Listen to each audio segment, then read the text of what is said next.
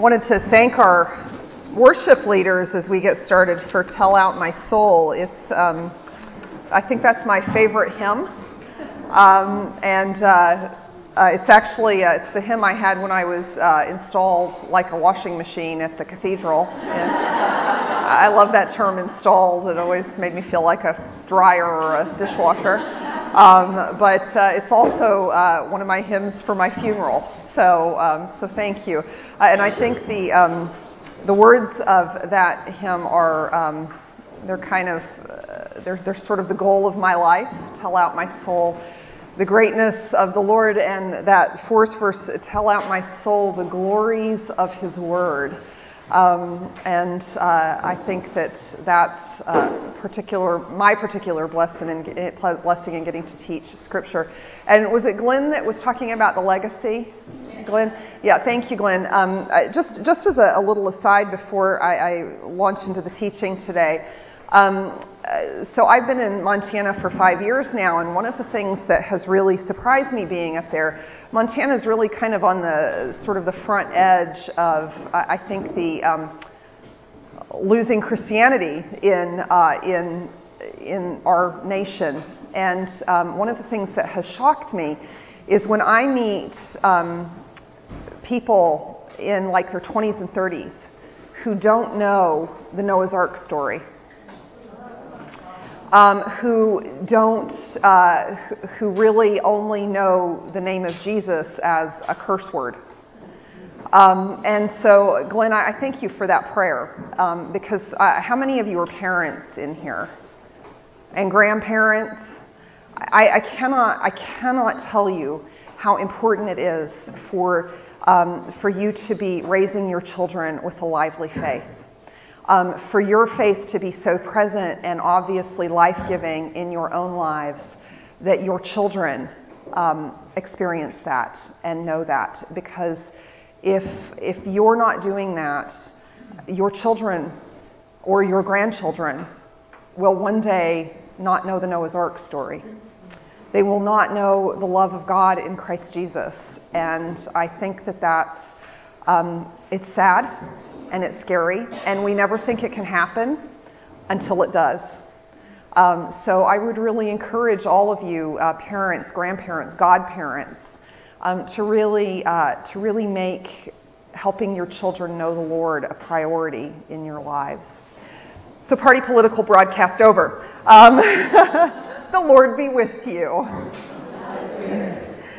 Blessed Lord, who caused all holy scriptures to be written for our learning, grant us so to hear them, read, mark, learn, and inwardly digest them, that we may embrace and ever hold fast the blessed hope of everlasting life, which you have given us in our Savior Jesus Christ, who lives and reigns with you and the Holy Spirit, one God, forever and ever.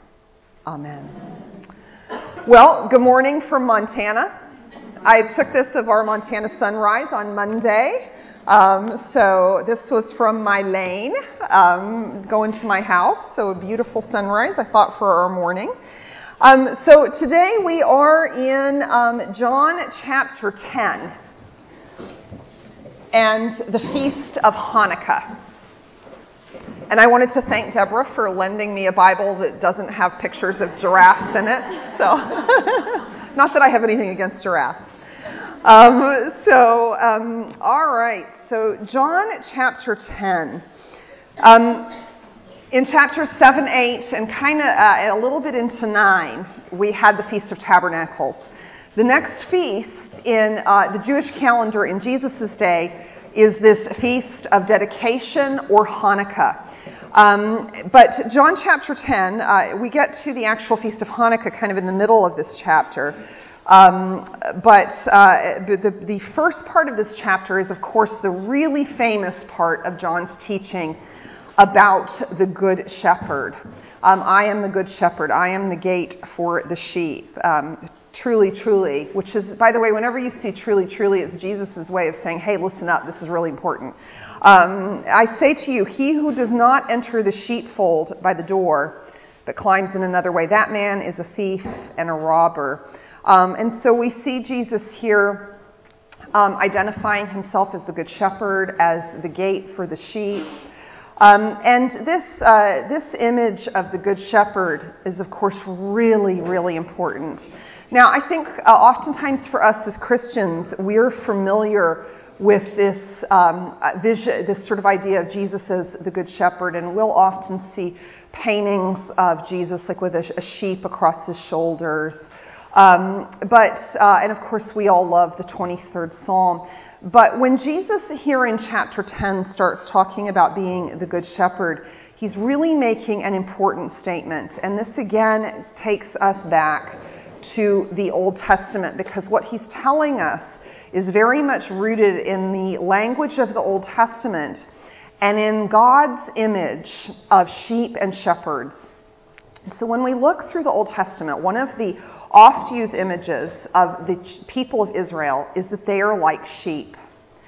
And I don't have time to talk all about that, but just roll with me. Sheep are both stubborn and kind of stupid, and they get lost really easily, and they don't do well on their own. They really need a shepherd, otherwise they're going to die. And so that's part of this imagery. When Jesus talks about being the Good Shepherd, it's because we people, we really need a good shepherd. Otherwise, we're going to get lost and we're going to die, all on our own, with nobody to help us. So that's one of the big images of Israel. But the shepherd imagery is used two ways in the Old Testament. First of all, it is the imagery that God uses to describe the religious and political leaders of Israel. And what we see through the Old Testament, though, is that they don't do a very good job. And I'm going to give you a couple of references here. I think it may be in your handouts. But so back in Ezekiel, one of my favorite books. In Ezekiel chapter 34, we have an extended teaching about the shepherds of Israel. And in chapter 34, God is actually excoriating the Israelite leadership for having failed to be good shepherds. And it's a really powerful chapter because in this chapter we see God really using images like, basically you're eating the sheep that you should be taking care of. Or you're not taking care of them, and the fat, healthy sheep are literally running over the poor, weak sheep. And so they can't get to water. And God says in Ezekiel 34, because you shepherds have been such bad and destructive and selfish shepherds, I am coming against you, and I am going to destroy you. And then God says, and I myself am going to come, and I am going to be the shepherd for my sheep. And I am a good shepherd. And so in John chapter 10, when Jesus talks about being the good shepherd, he is referencing back to Ezekiel 34. So think again about that first question that we talked about last night. What does this chapter tell us about Jesus? It tells us that Jesus is God. He's the good shepherd who's come, which means he's telling us, I'm God, and I have come to shepherd my people. A couple of other references with sheep. You'll see this in Jeremiah 23, Zechariah chapter 11, and Micah chapter 2, verses 12 and 13. Those are some other good references on this. And so Jesus begins this chapter right around the time of Hanukkah, the Feast of Dedication, talking about being the Good Shepherd. And this is really important because this whole theme of who the rightful leader of the children of Israel is all about what this Feast of Dedication is. So I'm sure that many of you are familiar with the Jewish Feast of Hanukkah. It kind of falls around our Christmas time. But I want to do a little bit of the background history because I'm kind of a history nut and I get to teach, so you're going to have to listen to it. So a little bit of the history behind the Feast of Hanukkah. And Kathy, you were asking earlier about my class that I'd done on the intertestamental period, and this very much ties in with it.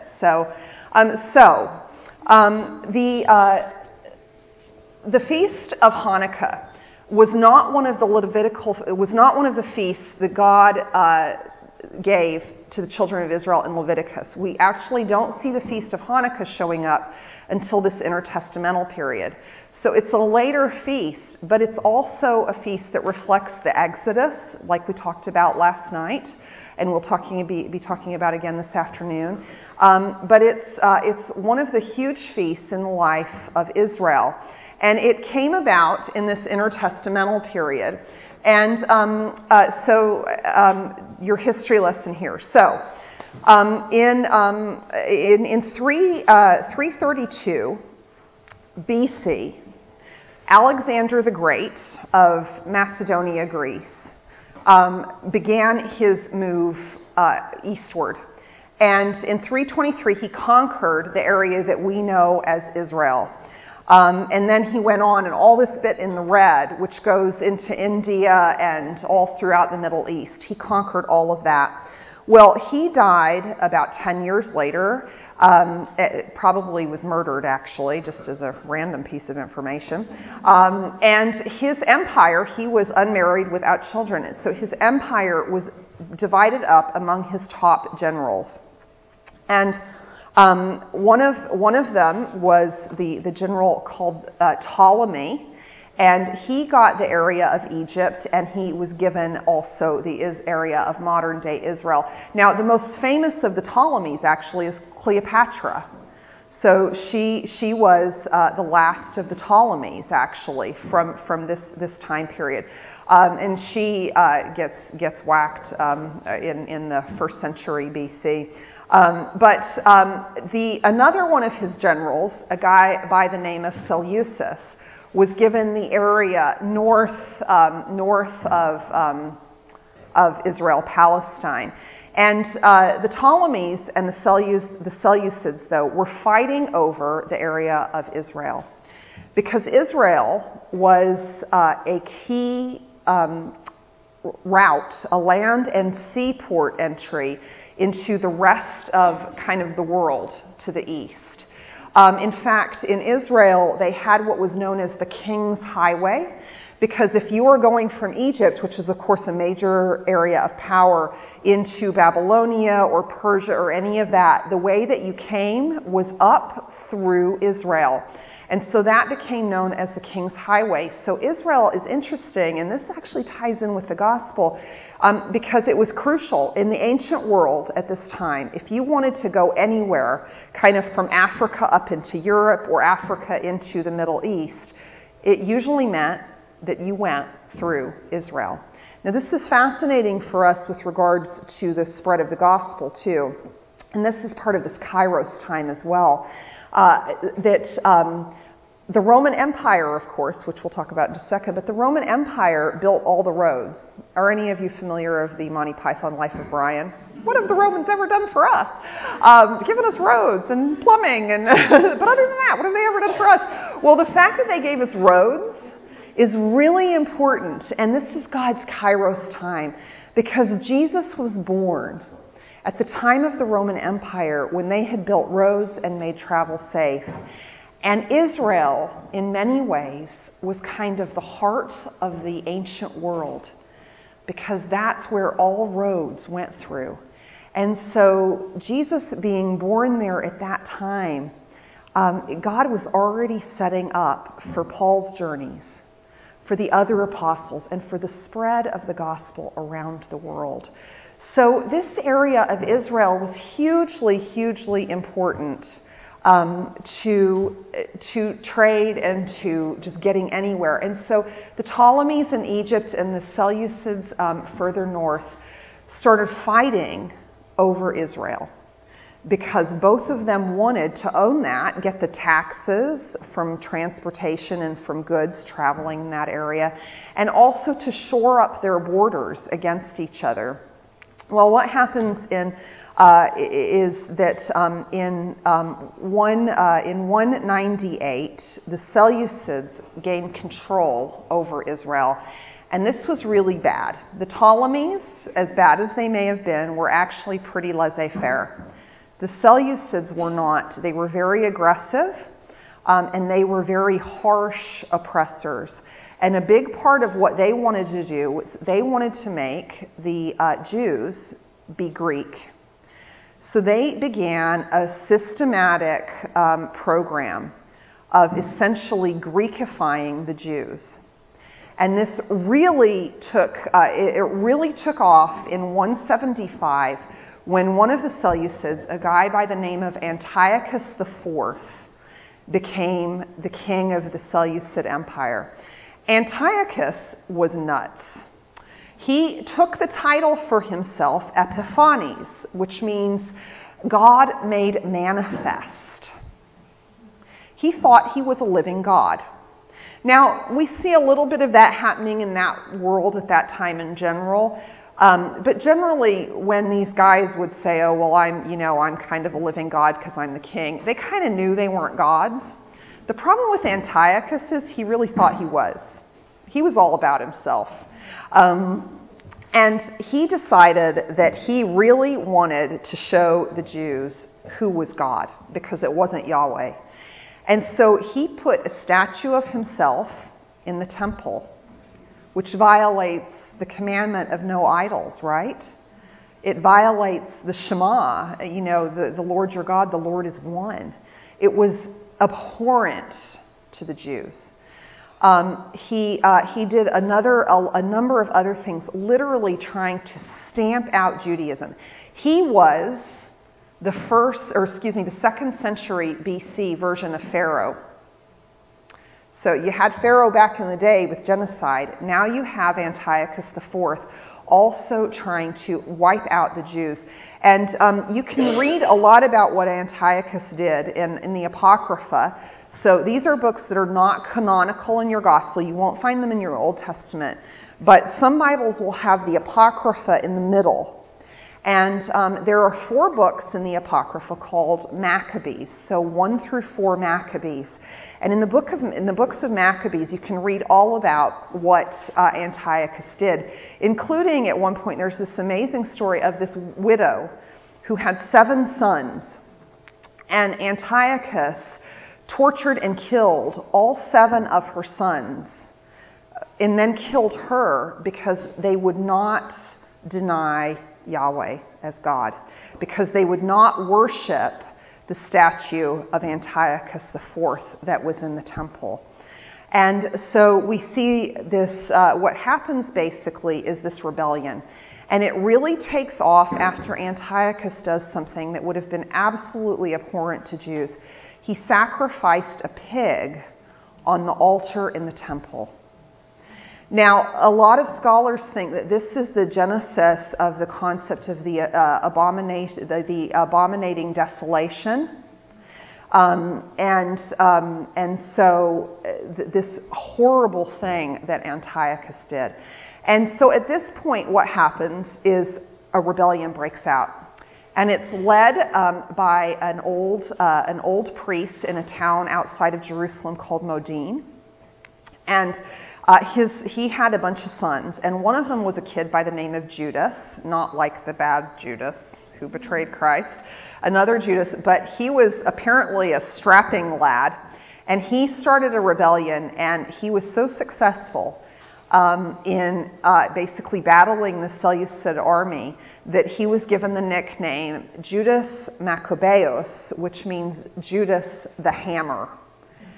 And so Judas and his brothers basically fought a battle and a war. They started a kind of insurgent warfare, one of the first insurgent warfares, and they managed to drive the Seleucid Empire out. And they cleansed the temple, and they restored proper Jewish worship in the temple. And that was in 164 BC on the 25th of Kislev, which is, remember, the Jews are on a lunar calendar, so it's approximately December. So this is the genesis of Hanukkah. It is the rededication of the temple, but that also celebrates another victory over an oppressor who is trying to kill anyone who is faithful out and who's trying to destroy the worship of the one true God. So this was very much seen as a second Exodus, in a sense. It didn't have quite the same weight, but you can see where there would be so many connections. And so this is what Hanukkah celebrates. And the lighting of the menorah, though, there's an interesting later rabbinic understanding of the lighting of, actually technically it's not a menorah, but we won't get into that. But the lighting of the candelabra was a little later rabbinic sort of story that went with it that basically said the oil that was to burn in the big menorah in the temple had to have a particularly made oil. It had to be pure, like kosher olive oil. And they didn't have enough. They only had enough for one day. And it would take them 7 days to make the new olive oil to burn. And the story goes that God made that oil that was only sufficient for one day last all 8 days. And that's sort of the part of the understanding of the menorah. But Hanukkah really, a big part of Hanukkah is that God basically rescued his people. He raised up Judas and his brothers to overthrow this oppressor so that they could worship as God intended them to. And so, again, you can see these themes with Exodus running through. But this is also now where chapter 10 folds in.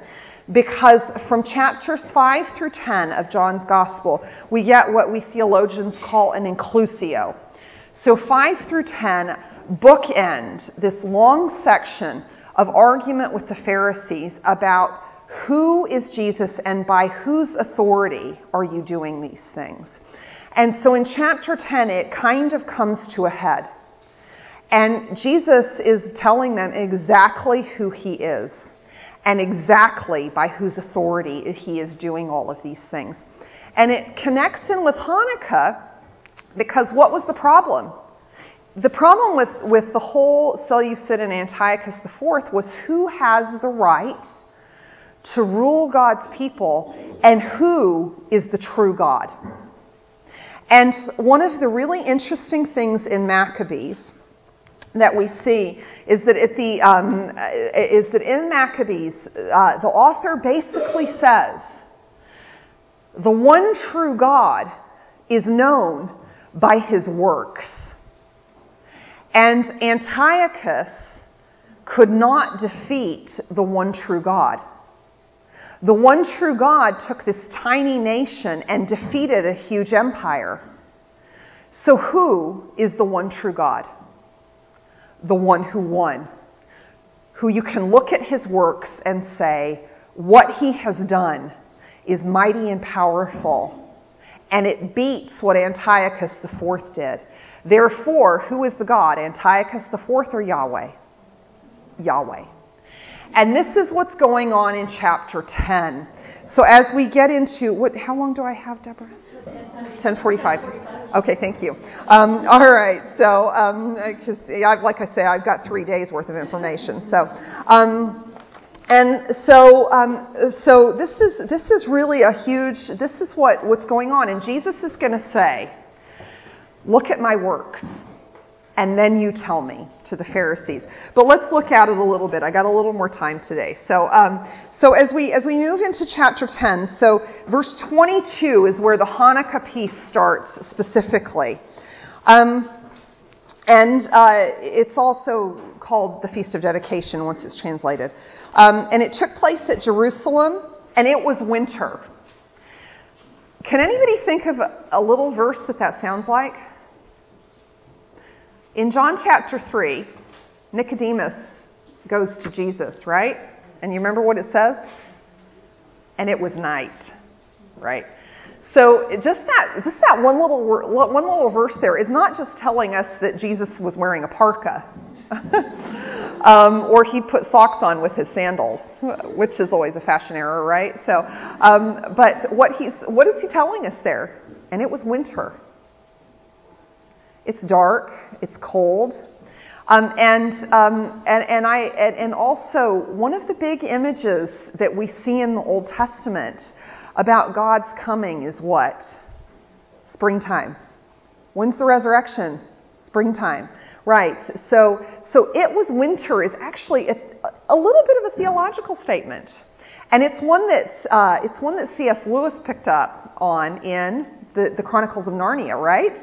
So the Lion, the Witch, and the Wardrobe. How do we know that the evil queen's in charge? It's winter, right. It's like this never-ending winter until Aslan shows up, and then where he steps, spring starts coming. So this is what it's telling us, that that there things aren't right, and that the religious leadership, their hearts are frozen. So I think it's just a really great little tidbit there. And Jesus was walking in the temple. Just as an aside, so from chapter 7 all the way now through to the end of the gospel, Jesus is in Jerusalem. Now the synoptic gospels, which is Matthew, Mark, and Luke, synoptic is a Greek word that means to see alike. So the synoptic gospels have a lot of overlap. John is a very different gospel. The church historian writing in the early 300s said of John's gospel that once the history had been written down, just the facts, ma'am, John wrote his gospel, and it's a spiritual gospel. And this is why John's gospel is different than those other three. And because John now is like, you've got the other gospels that kind of give you the chronology, and then Jesus did this, and then Jesus did that, and then he did this. John's gospel is a little different because what he is doing is he's focusing on these very big spiritual lessons. And Eusebius said it's because John didn't need to write another chronology. John is now focusing on Kairos time and on teaching us bigger spiritual lessons. So that's why some of the difference is there. But the synoptic gospels will tell us Jesus set his face to Jerusalem.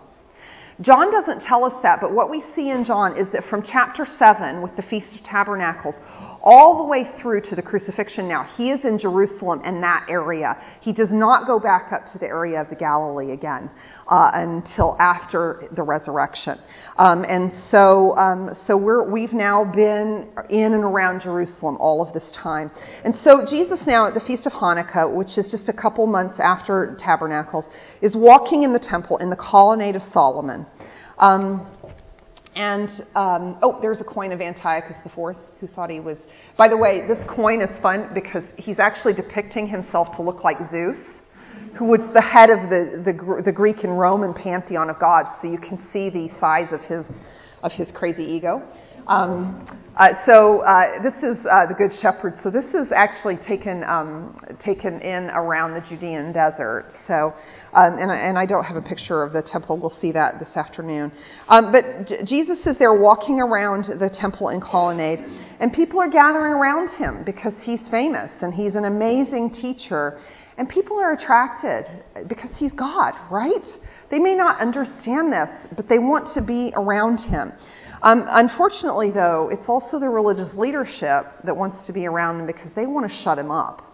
They want to kill him because he's upsetting their apple cart. And they are pretty happy with the status quo. And he is upsetting it. And they ask him in verse 24, how long are you going to keep us in suspense? Tell, if you are the Christ, that's Messiah, anointed one.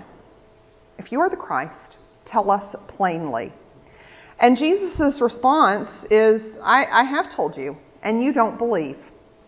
Now, how has he told them? Nowhere in this gospel does Jesus look at somebody and say, at this point anyway, and say, yeah, I'm the Messiah, I'm the Christ.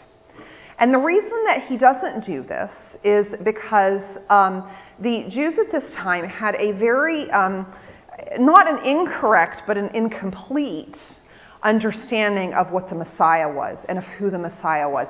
They were very much, and given their situation, you can probably understand it, they're under Roman authority. They're being oppressed and taxed half to death. They were looking for a Messiah who would be just like David and Solomon. A very powerful, strong leader who would go out and kick some Roman hiney. And make Israel, kind of the big kid on the block. What's Jesus come to do, though? His messiahship is way bigger. And again, this is why I think it's so important for us to really know our Old Testament. Because if they had been reading the fullness of the Old Testament and really taking it in, what they would have known was that the Messiah, when he came, was going to do way more than just overthrow a temporary worldly nation. The Messiah, by the time of the prophets, especially the later prophets like Isaiah and Zechariah, the Messiah was also going to be the suffering servant of Isaiah 52, 53. He was going to be the Messiah of Daniel chapter 7, the Ancient of Days. The Messiah was not just somebody from David's line who was going to be an earthly king. He was coming from God himself and was going to overcome sin and evil, not just a single empire. But, of course, we humans tend to be a little myopic, and so they were very much just looking for somebody to kick the Romans out. And so Jesus wasn't going to play into those expectations. Jesus wanted them to have a bigger understanding, to have really a God vision of the breadth and depth of God's saving mercy that he was bringing. And so he didn't say to them, yes, I am the Messiah. But there were a lot of others at this time who were doing that.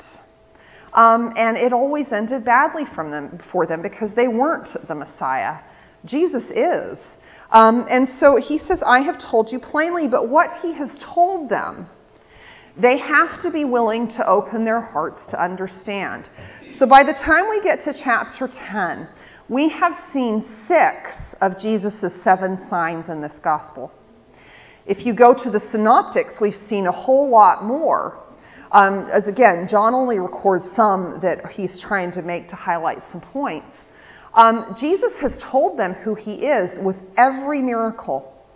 When he heals a man born blind, when he gives a man who was disabled from birth the ability to walk, when he helps someone who is mute speak, when he feeds 5,000 people with just a couple loaves of bread and has 12 baskets left. Every single one of those miracles was a statement about who he was. They just didn't want to see it. Every time Jesus said, I am the good shepherd, I am the light of the world, I am the living water, he is telling them exactly who he is. And what is he saying in each one of those things? I am God. Now, at some level, you can't blame the Pharisees and the Sadducees and the high priests for not getting it. Because to get your head around the fact that you might literally be standing face to face, talking to God incarnate, is pretty mind-boggling. And I suspect that if Jesus showed up today and said, I am God, what would probably our first reaction be? Call somebody. He's a little crazy. And yet this is the point that Jesus makes here in chapter 7, because he doesn't just say these things. He says in verse 25, the works that I do in my Father's name bear witness about me. So I'm not just telling you I'm God, like Antiochus IV did, or like a crazy person would. I am showing you I'm God. And I am showing you by doing things that no human can do. Not even the prophets of old could do what I have done. So, let the works speak. But he goes on to say, and he kind of slams them here, because he's saying to him, you've seen all these works, and you religious leaders, did we just go off? And you religious leaders, so, Maybe. No. We got a red light. Got a red light. Yeah. Okay. Stay tuned. So he says, I am doing all of these miracles, and you religious leaders, better than anybody else, should know what these works point to. For example, he walks on water, right?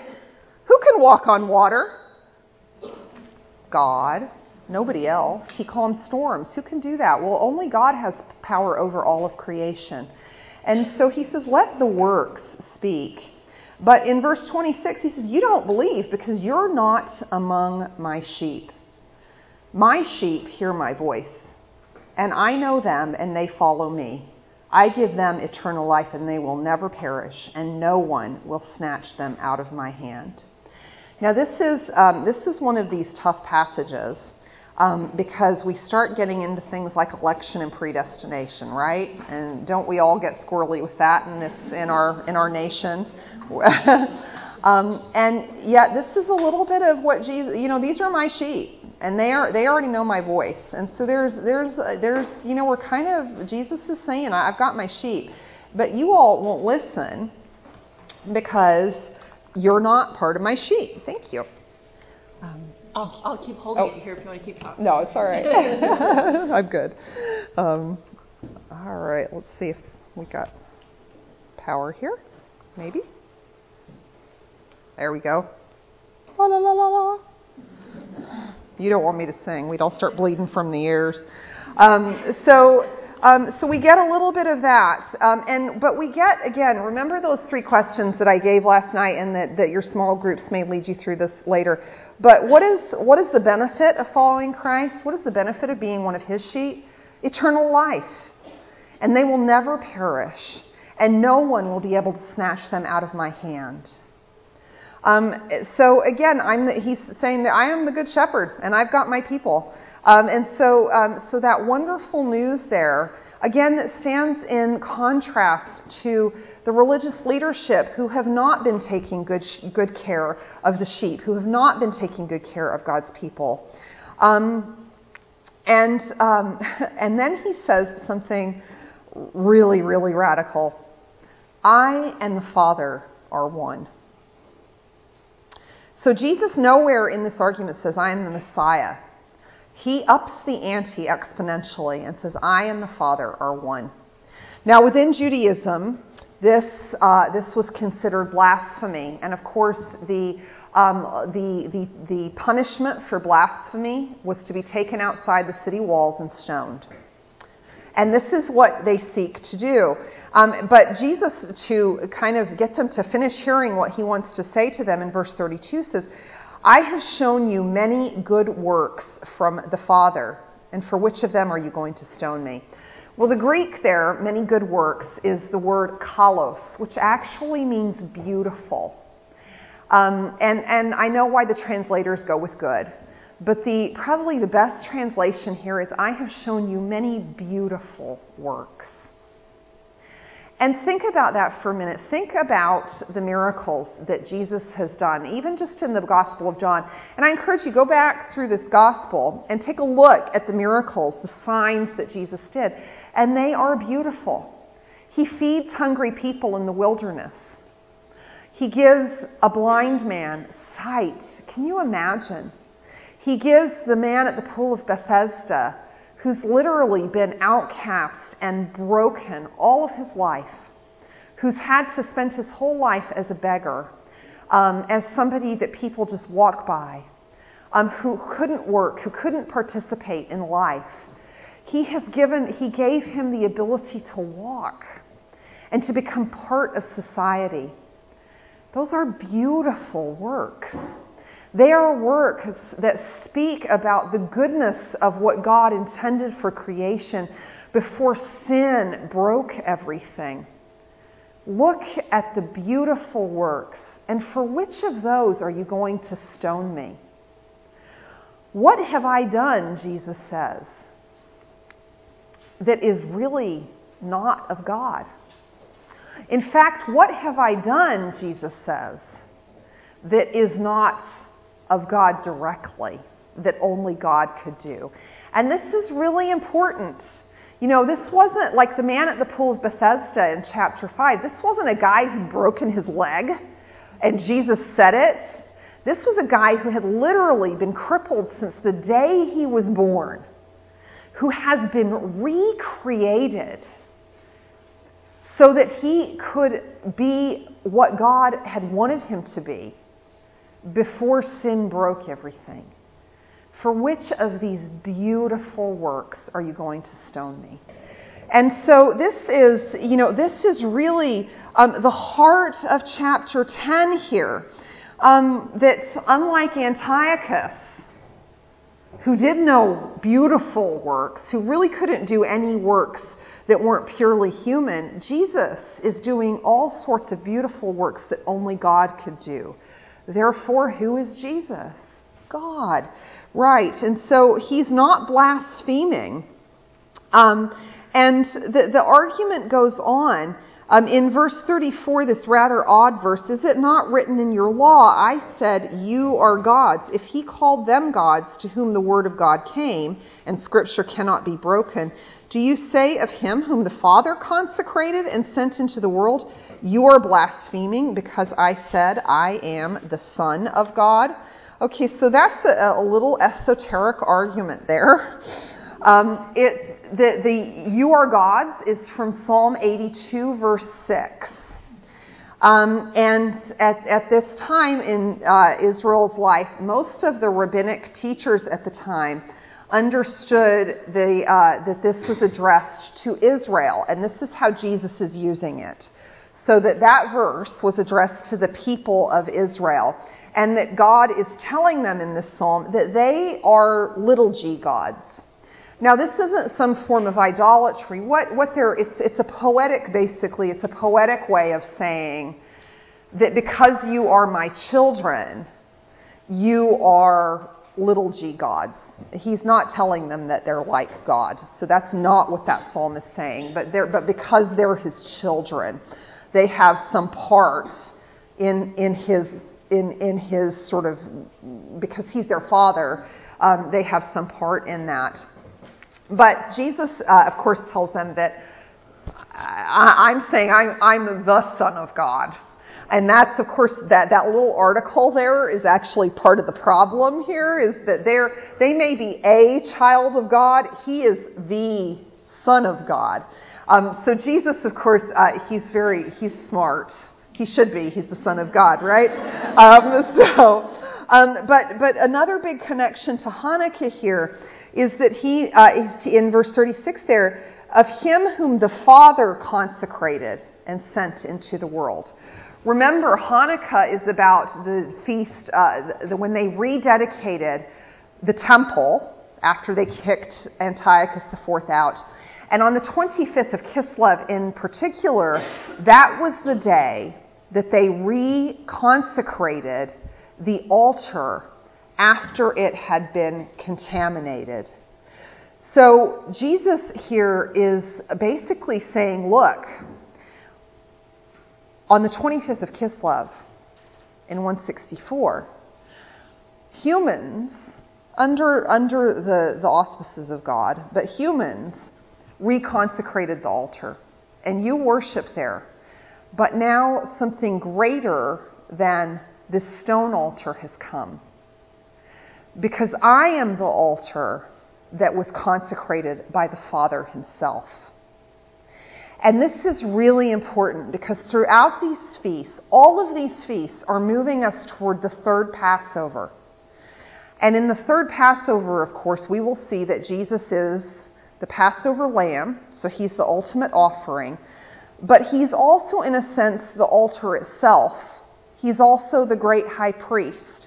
And what we're seeing in these festivals moving up to this third Passover is that Jesus is gathering all of these ideas about how we get right with God and how we communicate and how we're in relationship with God, that within Judaism took place primarily in the temple and through the sacrifices. Jesus is gathering all of these ideas and saying, I am the one who fulfills all of them. All of these things find their beginning and their end, their telos, a Greek word, their teleological end in me. And that Greek word telos is a little like the word kairos. So telos is this wonderful Greek word. I think we need to speak a lot more Greek than we do. It's got, and maybe some Hebrew too, because they've got lots of meaning behind them. Just as a little aside, I got to see this great speaker about how different cultures communicate. And she was talking about high and low context cultures. And it has to do with how, sort of breaking it down Barney style, different cultures are. And so America is a very low context culture. So our words mean one thing, and we tend to over-explain. I know that I do all the time. My husband's like, you already told me, shut up. And but we're a very low context culture. Japan is actually the highest context culture in the world. And she was sharing the story about leading a seminar in Japan. And at the end of it, she asked people, does anybody have any questions? And nobody raised their hands. And she was like, oh man, I must have blown it. And her Japanese host actually said, hold on just a second. And he stood up and said, does anyone have any questions for our guest speaker today?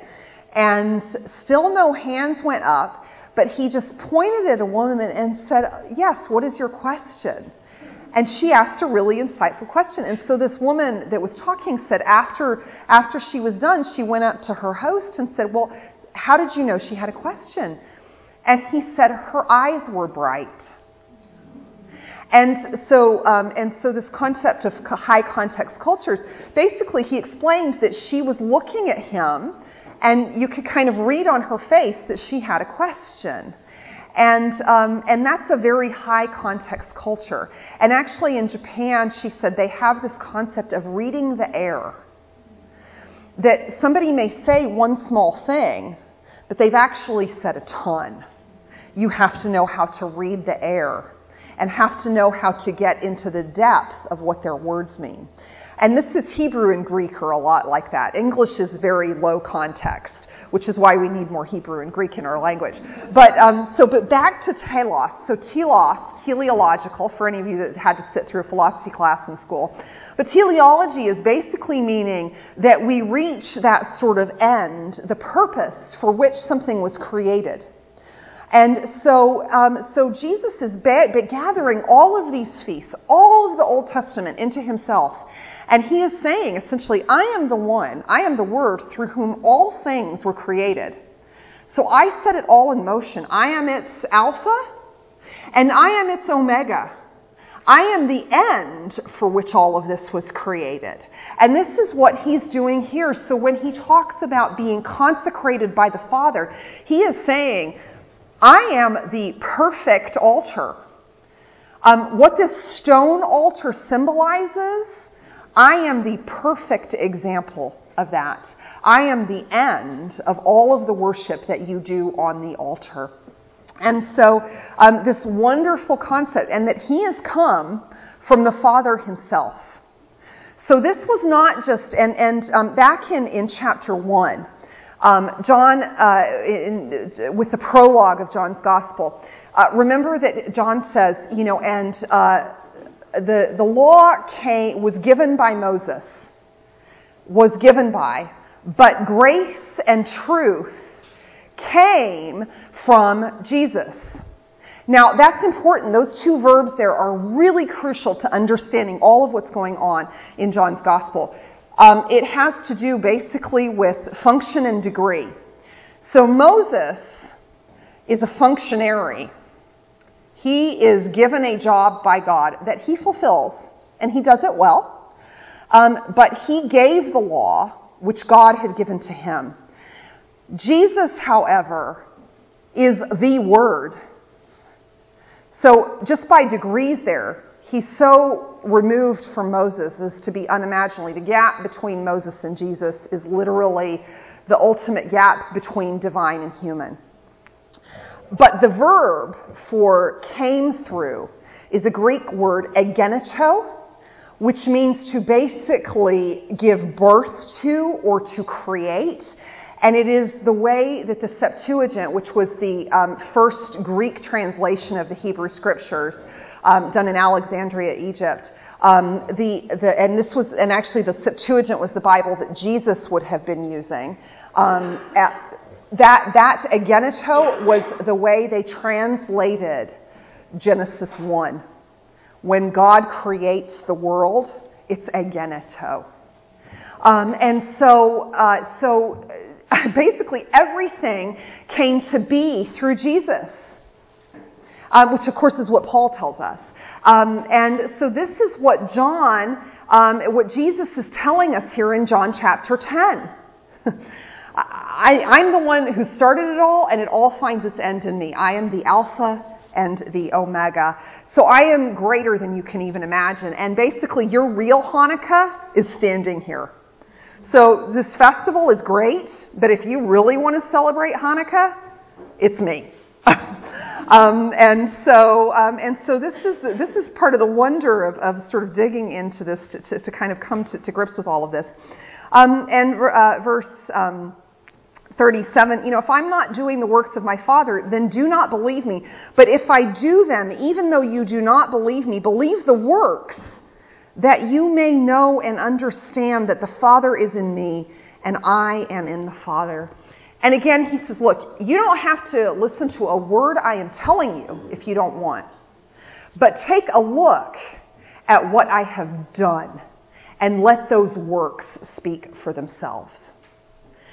And he wants them to believe. But they don't. Because the very next verse says, and again they sought to arrest him. And that's the great sadness of it. And I think it's still the sadness today when people just are so closed off to God. For me, the great work is the resurrection. For you, it might be something different. But for me, kind of one of the this is just a little bit of my, I guess, sacred story. But when I went away to college, I got smarter than God. And I know sometimes you parents with kids in college, you really worry about this. And I know a lot of kids do tend to fall away in college. But I was definitely smarter than God. Part of it, I'll be honest with you. So I moved back from England. And England is not a very touchy-feely culture, right? So this is how the peace went in my church that I grew up in England. And the peace of the Lord be always with you and also with you. And we would all nod at the vicar, and that was it. Okay? And so then I moved back to the States, and I go to school in Colorado, and I find an Episcopal church for my first Sunday there, and I go, and it comes to the peace, and total strangers start hugging me. I was like, are you all perverts or something? What is going on here? Leave me alone. Stop touching me. And so I was so creeped out, I didn't go back. And then, of course, I got smarter than God, which was a dreadful mistake. But when I was in the Marine Corps, early in the Marine Corps, because there are no atheists in foxholes, I started going back to church, but I was really struggling. I was kind of sort of a Unitarian, I guess. I'd kind of become a Unitarian at that point. And I could get God. Like, I got God, right? A creator, I could get that. But I really struggled with Jesus. And I was very much influenced by, I think, kind of the culture that it was just Jesus is just a nice teacher. And so I was really struggling with that until one Sunday. And my poor husband, he had to listen to all of this going on in me all the time. Like every time we were in the car, I'm like, but what do you think about it? And he's like, and he finally cracked and he said, I am not talking about this with you anymore. Go to church. And so, ask a priest. I don't care. Just leave me alone. And so I started going to church, and I remember the Easter Sunday when the priest got up and he basically just said, this is the resurrection, and this is why we can trust it. Because the people that proclaimed it they gained nothing from proclaiming it. And he went through a lot of the sort of modern arguments against the real physical resurrection, and he just told me, it was like he was just talking to me, but he just explained why we can trust the resurrection. And, and like Holly was saying, it was kind of like God hugged me. I had like a really almost physical encounter with God that day. And it completely changed my life, and thank you, God. But that for me is the pivotal work that Jesus did, the ultimate kalos, beautiful work that Jesus did. But that also for me, I work backwards. So that for me, the resurrection is true. Therefore, I can trust everything else. And so these beautiful works, Jesus says, look, believe them. And I know for us, we didn't get to witness the man born blind regain his sight. So can we trust this? Yes, I think we can, because I absolutely believe and am willing to die for it, that Jesus rose from the dead on the third day, never to die again. And if that is true, then I know I have a God and a Savior who can give a man blind from birth his sight. I know I have a God and a Savior who can walk on water and calm the storms. I know I have a God and a Savior who can make the lame leap and the mute speak. Even if we can't believe what he says, believe in the works. And they are works that only God can do. And so who is this Savior? God. Who is Jesus? God. And this is what John chapter 10 is telling us. And it is based completely in how he fulfills everything that the Old Testament talked about. From Genesis 1 all the way to the last verse of Malachi. This is who Jesus is. And Hanukkah, even though it wasn't one of the Levitical feasts, it was a huge part of the life of Israel. And Jesus fulfilled that too. And so this is John 10, and yet people did not believe. And again, remember I said last night that one of the big sort of, kind of meta-narratives of John's gospel is its connection to the Exodus. Remember in the Exodus, who was the big bad guy? Pharaoh, let my people go. And Pharaoh wouldn't. Because Pharaoh hardened his heart, even though he was seeing the mighty works that God was doing. And so in the end, God said to Pharaoh, fine, you want a hard heart? You have one forever. It's like my mom used to tell me, if I made faces, my face would stick that way. It's kind of what happened to Pharaoh. And this is the sad thing with the religious leadership, is that they choose to harden their hearts. But verse 39, I forgot my reading glasses, long arms. Again, they sought to arrest him, but he escaped from their hands. And the reason that is because his Kairos hour had not come.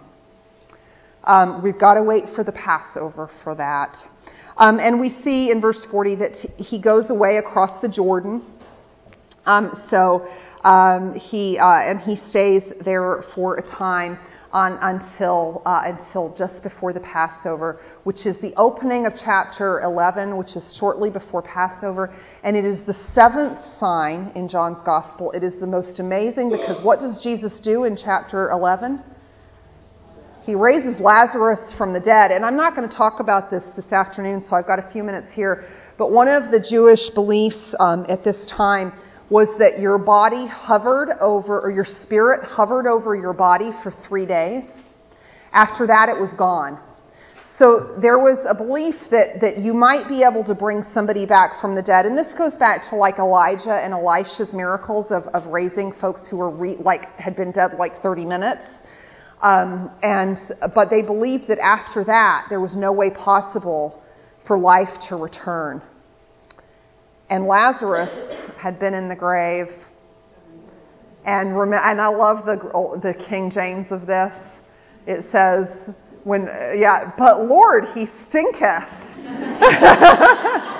In other words, he's been dead long enough that he's started to rot. And yet Jesus raises him from the dead. He is literally bringing the dead back to life. And who can do that? God can. So who is Jesus? And is that not a beautiful work? Is that not a beautiful work? So that is chapter 10. I actually have 4 minutes for questions. Are there any questions? You can read your eyes. I can't. All right. Well, yes, Carrie. In the third, when you say the third Passover, are you saying that's the second coming? What do you mean? So in John's Gospel, there are 3 Passovers, and we'll talk about those more this afternoon. So there's the one at the very beginning of John's Gospel with the cleansing of the temple. There's the one that is at the feeding of the 5,000 time. And then there is the third Passover, which is the crucifixion. So those are the 3 Passovers in John's Gospel.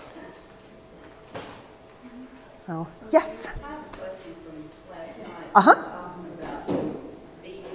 Beating the willows? Uh-huh. around the altar. Uh-huh. That wasn't the altar in the Holy of Holies. No, not in the Holy of Holies, but it was the main altar in the area of the priests. Yeah, nobody could go into the Holy of Holies. Yeah. So, and that's not actually an altar. Within the Holy of Holies, there's the table and then thank you. And then there's the place where the Ark of the Covenant sat. But there's not an altar in there. But yeah, you're right. They wouldn't have been allowed to go in there. So, yeah. Other questions? All right. So